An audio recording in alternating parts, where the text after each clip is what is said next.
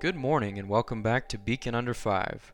My name is Jeffrey Chastain and this is a daily morning podcast where we run through the top headlines before you start your day. In general campus news, a UT professor is playing a part in NASA's OSIRIS-REx program, which will orbit an asteroid and collect samples to be returned to Earth. Researchers hope that the samples will help reveal what conditions were like in the early universe and help uncover the origins of life. Joshua Emery, the professor involved in the project, said, quote, "Our immediate task now is to make sure we have our software that we're going to use to analyze the spacecraft remote sensing data of the surface.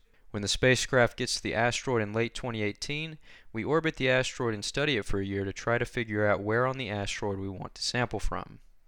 Moving on to sports news, UT confirmed on Tuesday that linebacker Jalen Reeves-Maybin is out for the year after undergoing shoulder surgery for an injury he sustained against Ohio. When asked about what the injury was, Reeves-Maybin declined to comment but said that the injury would have been worse had he remained in the game. Other injury news was reported on Tuesday. Multiple reports say that Alvin Kamara will be out 2 to 4 weeks with knee issues. However, Butch Jones said on Tuesday that Kamara was just banged up, but so is everyone else.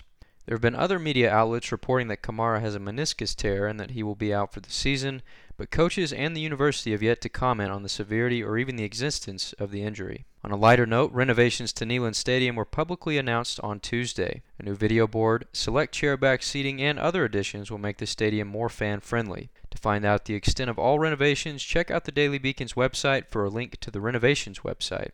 And in arts news, fans of the popular band The Civil Wars will be thrilled to learn that half of the duo will be performing at the Open Chord. The four-time Grammy Award winner John Paul White will perform this Saturday, October 22nd, in support of his new solo album, Beulah. To learn more about White's upcoming performance, check out the arts section in The Beacon.